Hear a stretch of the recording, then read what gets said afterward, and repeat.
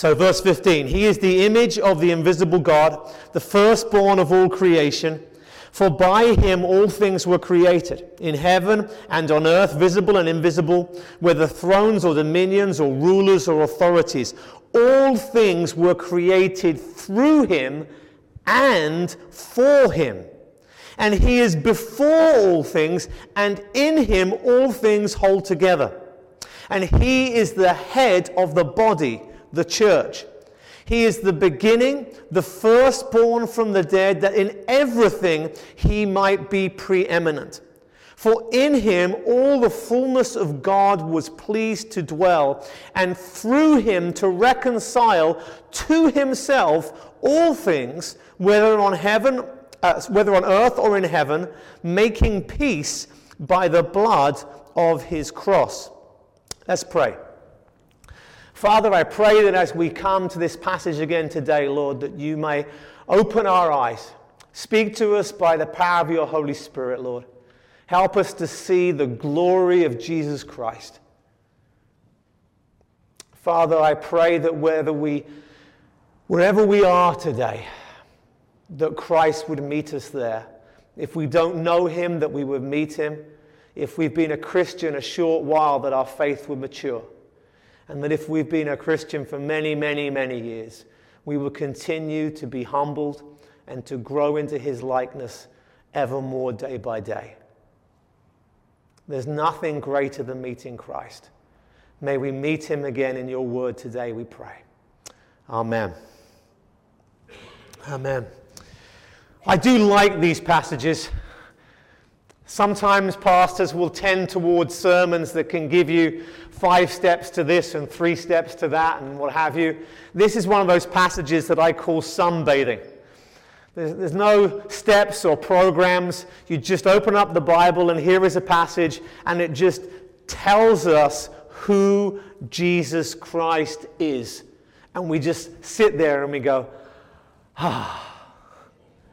And that is more transformative for our lives. That changes us more than someone telling us, here's 3 steps to change this, and here's 5 steps to improve that. Because it is seeing who Christ is, seeing what he's done for us, and seeing what he'll do for us that are the things that just really change us. And so it's with great joy that we get to come back to this passage again. Now, by way of context, we're here in the book of Colossians. He's writing to the church at Colossae. We studied the book of Ephesians prior to this, and we're going to see a whole bunch of Ephesians type of terminology and stuff in here as well. But this particular book he's writing to this particular church because there is a false teacher who's coming in and is about to spread heresy to this church. May have already started. And it's interesting to me that Paul, in preparing them to refute this false doctrine, the first step, the first thing that has to be done is to see who Christ is. Because seeing Jesus and seeing the sufficiency of Jesus, the supremacy of Jesus, is the remedy for most of our problems. When we see him for who he really is, then the false teaching, the false understanding sticks out that much more. Now, Paul, in talking about Christ, he got to verse 13, talks about God delivering us from a domain of darkness, transferring us to the kingdom of his beloved Son. And now that his focus is on the Son in verse 14, he says, in whom, in this Son, we have redemption, the forgiveness of sins. And so Jesus Christ is the one who is going to redeem us. Remember redemption, what that means? It means paying a price to our master who was sin, so that we might be free from sin and come under the new master, Jesus Christ. That's redemption. It's a transference of ownership. And that comes about through the forgiveness of our sins. And there, where his focus is on Jesus, he then turns to this passage, verses 15 to 20, which many versions, as I said last week, are sort of indented in your Bibles or italicized perhaps to illustrate and to show that this is a song or a hymn or a poem of some sort. And I would love us to have a nice tune to sing this too, because it would have been a glorious hymn for them to have sung. And in the first few verses, just skimming over it quickly as we dealt with it last time, it talks about Jesus. It says he is the image of the invisible God. That you can't see God the Father. He is spirit. You can't see him. But Jesus Christ, at a point in history, though he existed in eternity past, at a point in history, the Word became flesh. And Jesus, in becoming man, he was always God, but at a point in history he became man, and in becoming man, we now have an image of God that we can see. Not that we see an image of a person, but that in that person, Jesus Christ, we see completely and fully the character of God. The covenant-keeping love of God is best seen in the person of Jesus Christ. And so we have an image of God to see in Jesus Christ. It talks about him being the firstborn of all creation. We spoke about that at length last time. It doesn't mean that he was created and he was the first thing created. The entire passage teaches the exact opposite of that. What it's saying is he is preeminent over creation. He is the most important one, and he is over creation, and that is clear why. It tells us why. For, there's your explanation, verse 16, for by him all things were created. Jesus Christ is the creator. God's the creator, but God, the Trinitarian God, does the act of creation through the person Jesus Christ. When God said, let there be light, and there was light, the Father decided there would be light. The Son gave us light through the power of the Holy Spirit. And Jesus created all things. In heaven and on earth, visible, invisible, thrones and dominions, rulers or authorities, all things were created through him and for him. And boy, was that a verse.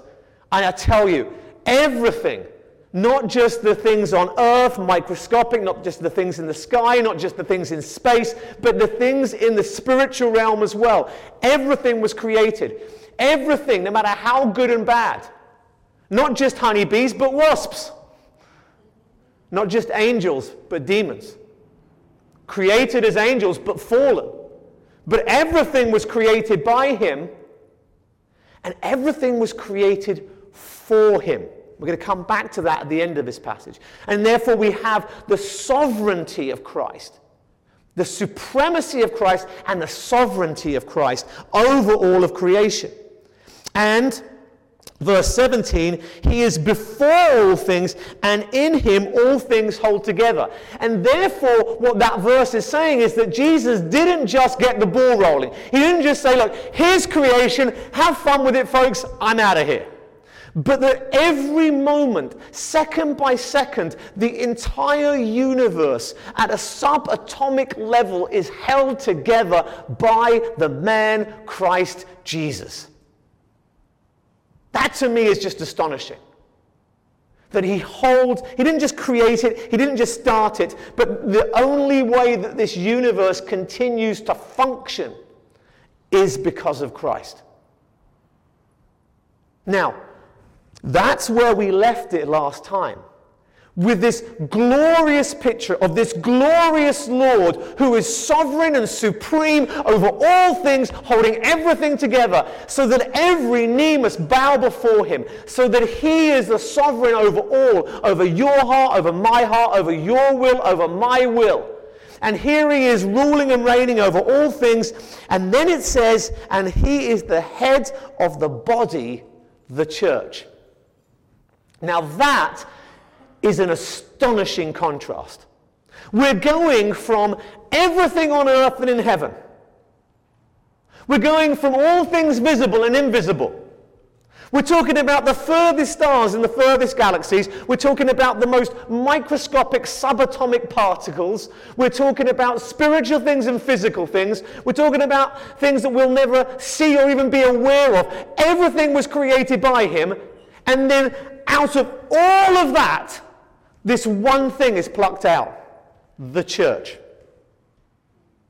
Now, it's become very common in Christian circles to say, I love Jesus, but I really don't like the church. You've probably heard that expression. You may have even used it. I'm sure I have over the years. The problem that we have is this. The problem we have is this, is the church sucks because it has people in it, and people suck. And you're one of them. So ultimately, you're the problem. But Christ is a solution.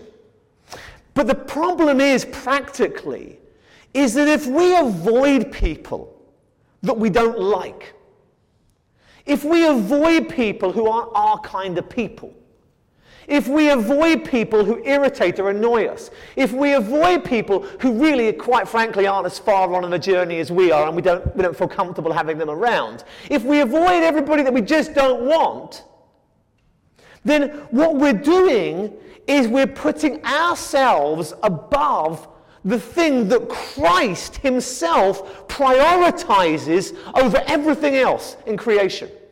You've got the whole of creation. Invisible, visible, heaven, earth. And the crown jewel of that creation is his church. That's why he calls it his bride. If you had a guy on his wedding day, and his wife's walking down the aisle, the bride's walking down the aisle, and he's eyeing up all the other ladies in the building, that's not a nice guy. Right? And our Christ is the best of men. And he loves his bride above all others. And guys, we the church are the bride of Christ. In the whole of his creation, the whole of his creation, we are his favorite. That just blows me away. The family was watching this nature thing the other day, and there was a whale shark on it. Have you ever seen a whale shark? We're better than whale sharks. We're better than the stars in the galaxy. We're better than all of creation. We're greater than the angels. You know, there you are, and you have the shepherds. And the glory of God has been away from Israel for centuries because of their sin. And these common shepherds, lowest in society, there they are, just doing their job. And the glory of the Lord appears and shines around them. Angelic heavenly host. And they're going, whoa, do not be afraid. Why not be afraid? Because they're petrified. The glory of God is shining around them. And yet, as believers, they were to become greater than the angels. Isn't that just something? You think if the angelic host of heaven were to appear before us, in God's eyes, the ones below are greater than the ones above. That's the church. I get there are problems with churches. There's a problem with every church. And I get that there's always going to be difficulties in churches. We have a whole bunch of people, every single one of them bringing their own sin nature. And there's always going to be problems. But if Jesus Christ considers his bride to be the greatest thing in creation, don't you think it's worth a bit of effort? To love one another, to cherish one another, to forgive one another, to forbear with one another, to be patient with one another, to be humble and prefer one another. That's church. That's us as Christians, Christ in us by his Spirit, ministering to one another so the world outside comes in and says, look how they love one another. And so here's all of creation. And it says, and he is the head of the body. That's it. It's like taking somebody, you know, we got Oscars coming up in a month. And I hope someone will do it. They'll get their award and they'll say, thank you to the Academy, blah, blah, blah, producers, directors, blah, blah, blah, everybody who worked there, blah, blah, blah, childhood friends, blah, blah, blah. And they'll have all these things they've done, all these awards that they've won, but most of all, I want to thank my wife. And that's kind of what this passage is like. It's like Christ is over all things, but he's the head of the church. What a thing to mention amongst all of that. And so, in doing that, it marks this transition in this passage, going from the everything of Christ to the specifics of us. And that's where the passage is now going to continue on. But as we go on, one last thing to note, bear in mind that Christ is the head of the church universal, and therefore by implication the head of each individual congregation. Christ is our head. The role of the church in a congregational church, the role of a pastor, the role of deacons, the role of people in the church, we are all subservient to Christ. The goal is that Christ, through his word, would lead our church. That's the goal here. We want to be Christ-like. And it's difficult. You know, I keep trying to say this, I keep trying to emphasize this, and I know we often get nods of the heads, and I think sometimes it's a progression till we realize how offensive what I'm about to say is.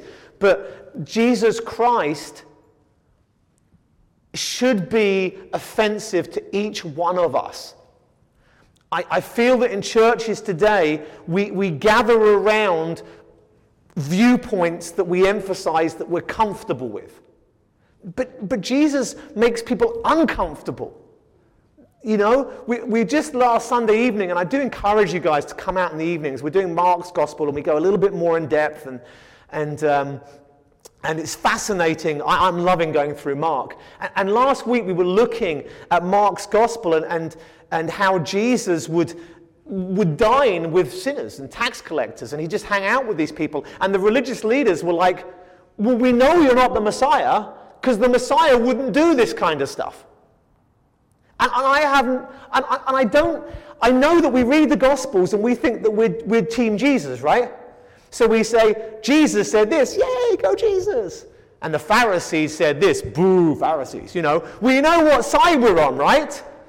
But it protects us from looking at the text honestly and saying, well, how much are we like the Pharisees? How much is it that Jesus Christ, if he came in here, would offend us? Because he wouldn't be how we want him to be. He wouldn't agree with us on political issues, or he wouldn't agree with how we treat other people, or it's so easy for us to mold a Jesus into our image. But he is the head of the church, and we, the church, as we mature, we're the ones who change. Now, I know that this may be a shock to some of you, but Jesus doesn't change. The goal here is that we do, so we become more like him. And yet in church after church, Jesus is so often molded into the image of how we already are. Well, we don't do things like that at our church. Jesus wouldn't like it. Less I say about that, the better. You get the point. So there he is, head of this glorious bride. He is the one to whom we submit. He is the one that we want to be transformed into the likeness of, and more of that in a moment. Then says he is the beginning, the firstborn from the dead, that in everything he might be preeminent. Now, as we finish off verse 18, the thing to remember here, and this is why I love the context, what's happened here is we've gone from Jesus supreme over the entire universe, holding it all together, creating everything, to the focus on the church. So when we finish this verse, our focus is now on the church, all right? So when it says he is the beginning, the firstborn from the dead, that in everything he might be preeminent, what it's saying is, firstly, that his resurrection from the dead is very much the foundation of the church. It's the beginning. Everything comes from that. And because he is the first to rise from the dead, I know about Lazarus, and I understand that. What I'm saying is, here he is, he dies on the cross for our sins. Now, the thing about Lazarus is that Lazarus had 2 funerals. He had the one when he rose again, and then he had another one. Right? He died again. But what's different about the resurrection of Jesus Christ, what makes it the first and the only, is that Jesus Christ, when he died on the cross, he paid the price for sin. Because he lived the sinless life. And so what happens at the cross is that Christ, who's without sin, takes our sin upon himself and is punished for our sin, and his righteousness, his goodness, the righteousness that we could never live, he then gives that to us so that we can be righteous in the sight of God. There's that exchange, that switch. And so because of his perfect life, because he has paid the ransom for sin, because he has conquered sin and he has conquered death, his resurrection from the dead, unlike Lazarus, is not a resurrection to then die again. It is a permanent, complete, total, death is finished, sin is finished, I have won, I am victorious, rising from the dead. You get the difference. But here's the cool bit. He's the firstborn of the dead. That means to say that while his resurrection is unique at that point in history, it won't always be unique. Because this is the thing, guys, is that as I look in the mirror year by year and see more wrinkles being added, as I take longer to recover from things, as we get old and we get frail and sickness and age starts to overcome us gradually. I know some of you aren't there yet, but you will be. That it's a reminder that sin is in our members, in our body, in our flesh. We don't get to escape it. And eternity for us is not eternity separated from the body. Because when we die and we're separated from our body, that's our next step, but it's not our final step. Because there is a time coming when the firstborn will lead the way for the rest of us. There'll come a day when those of us who have faith in Christ will rise from the dead, following our Lord. Not a Lazarus resurrection, but a Christ resurrection. We will rise from the dead. We will have resurrected, glorified bodies, free from sin, and we will never die again. Man, that's good.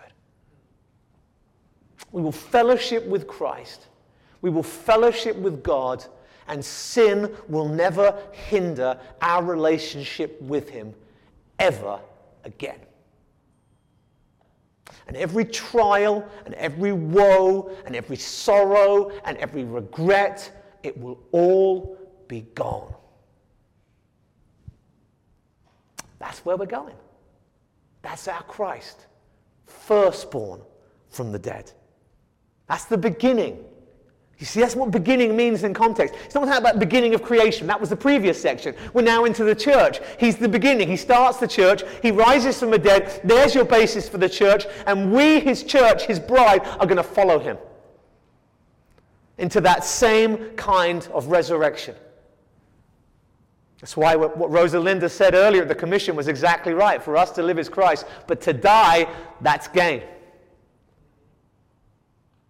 Because there is good things coming for those who trust in him. And then it says, so that in everything he may be preeminent.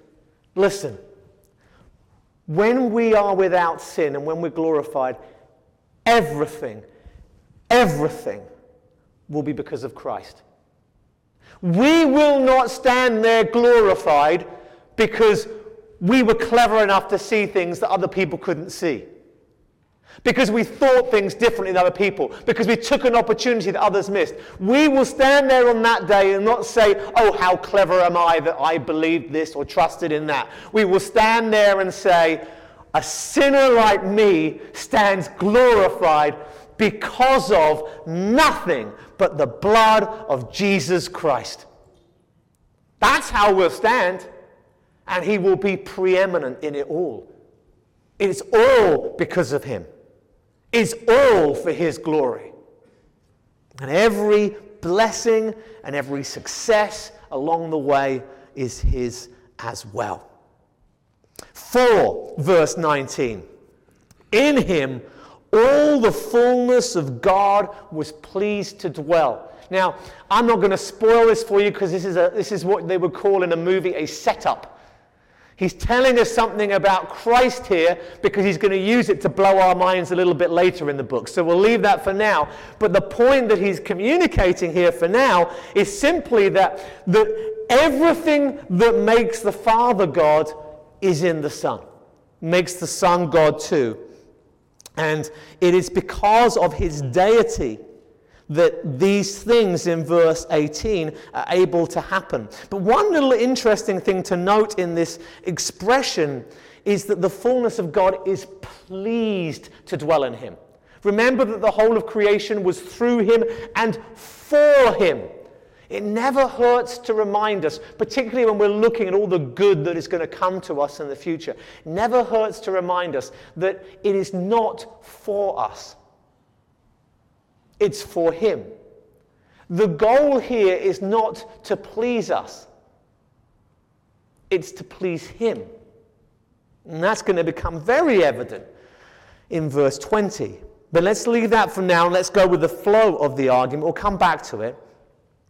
And through him, so the fullness of God was pleased to dwell, and then through him to reconcile to himself all things, whether on earth or in heaven, making peace by the blood of his cross. Now, we're sandwiching the text here together. In the earlier part of this hymn, the earlier part of this passage, he's talking about how everything was created, and it says in heaven and on earth. And now here at the end, we come back to the in heaven and on earth, because what he's going to do is reconcile things. So it's almost like a little sandwich. We have all creation, then the church, and then all creation again. Do you see that?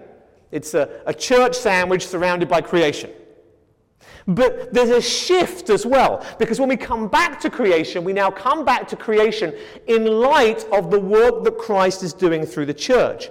And what's going to happen through the work of Christ that brings about this church, in building the church even, is that he is reconciling to himself, it's for God, he's reconciling to himself all things by the blood of his cross. Now, this is important because this is a creation passage looking at the majesty of Christ. And everything, and it's really clear from the context, because he talked about everything, visible, invisible, heaven, earth. He's done that. We've talked about it. It's covered. It's everything, right? Now he's saying that everything is being reconciled to him by the blood of the cross. Now, that's a message we don't hear very often. What we normally hear is this. We normally hear that we are sinners, and that as sinners, when we have faith in Christ, that we individually and we corporately as a church are reconciled to God, right? And that is accurate and correct. A few of you were looking worried like I was going to say it wasn't true. That is true and that is correct. We are reconciled through his blood to the Father. Sin is dealt with, death is dealt with, and we will one day be before him without sin, completely reconciled to God the Father. This is a wonderful truth. But here's the other side of it we don't hear so often. All creation is going to be reconciled to him. There will be peace amongst all creation. And you're like, okay, hold on one second. I know that people who reject Jesus, who aren't saved, aren't going to be reconciled to him like we are. What's this verse saying? Is it some sort of universalism whereby everybody's saved, whatever they do? No. What it's saying in the context is there is all of creation for him. Satan was created before he fell for the glory of God. That's a tough one to get your head around. We tried last week. We won't do it again this week. Everything was created for the glory of God. And through the death and resurrection of Jesus Christ, everything in the universe is going to be sorted out, wrapped up, put together, and finished. And we'll look at the finished work and we'll go, I get it. Glory be to you, God. You sorted everything out. And the hard thing for us to get our heads around in all of this is that for us, that reconciliation is the removal of our sin, the conquering of death, and the restoring of our relationship with God. But the reconciling and the making peace in the universe as a whole will often be to do with destruction as much as it is to do with restoration. That ultimately everything will be dealt with. Let's look at the life of Satan as an example.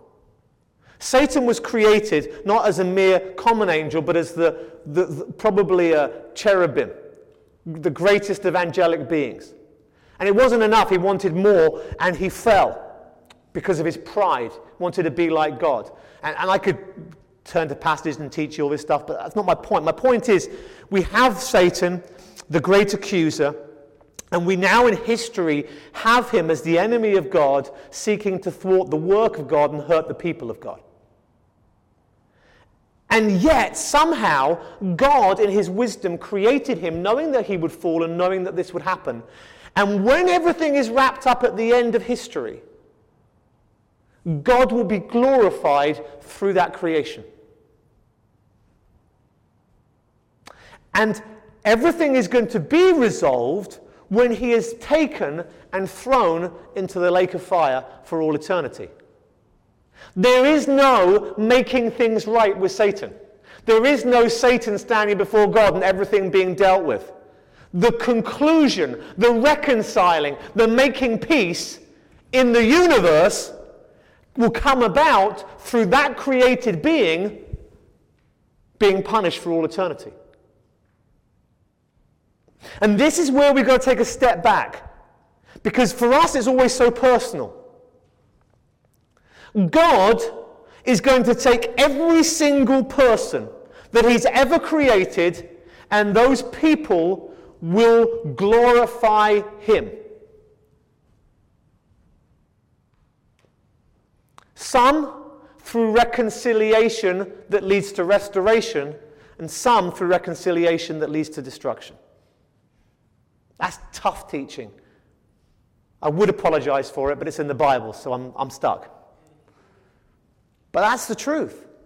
That everything will come to an end, and everything in the universe will be reconciled, made peace, made right, and we will look at it and we will say, God, you were right, you were sovereign, you did it perfectly, and I bow before you. And I say that as someone who's had friends and relatives die apart from Christ. It's hard. It's a hard doctrine. The main reason it's a hard doctrine is because we're so focused on ourselves. And we think, well, that's not fair and this isn't fair. And guys, who are we? I mean, who are we? I was born in 1972, for what it's worth. Almost 2,000 years after Christ. There were people being born for a few thousand years before Christ as well.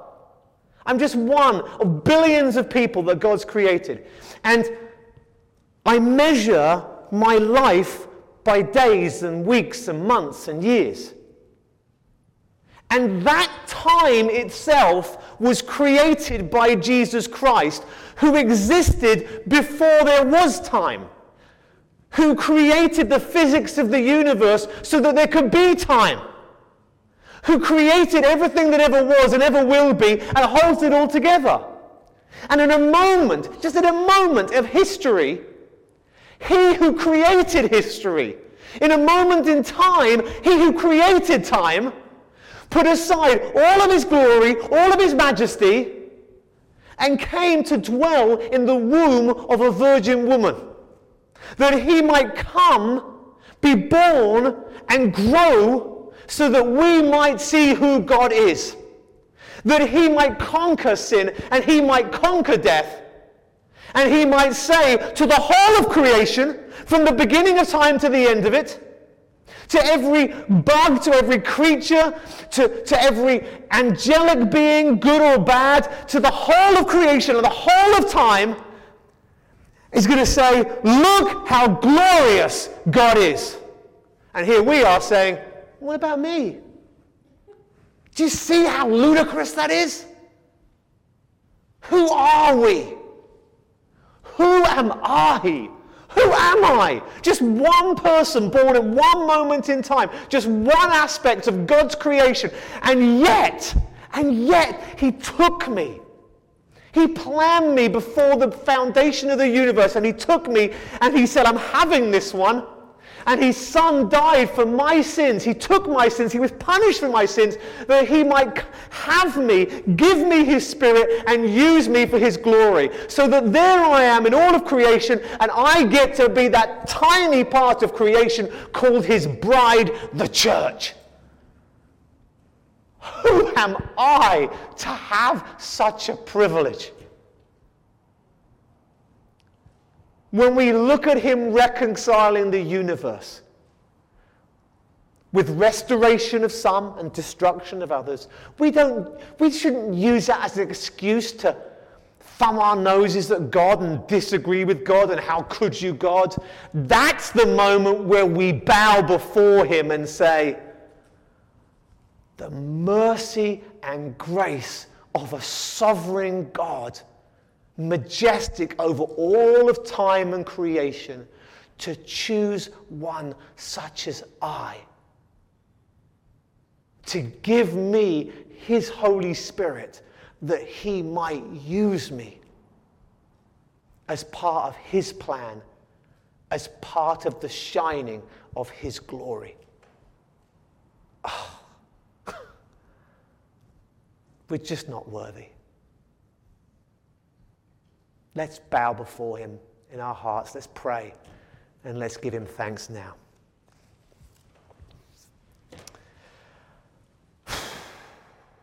Father, we come before your text and we're humbled. We come before your Son and we're humbled. He who created everything. Everything created for him. And yet our tiny, tiny piece in this whole tapestry of the glory of God is for you to take us as sinners, to take the punishment for our sin upon yourself, to give us the righteousness of your Son, to take away what we deserved and to give us what we don't deserve, so that we might see your character, your goodness, your long-suffering, your patience, your grace, your mercy, and we might worship you. God forbid that we would see this stuff today and not worship you. Father, thank you. Thank you for saving us. Lord, we pray that you would save others through us. And we pray that our lives would be lives that would bring glory to you. Amen.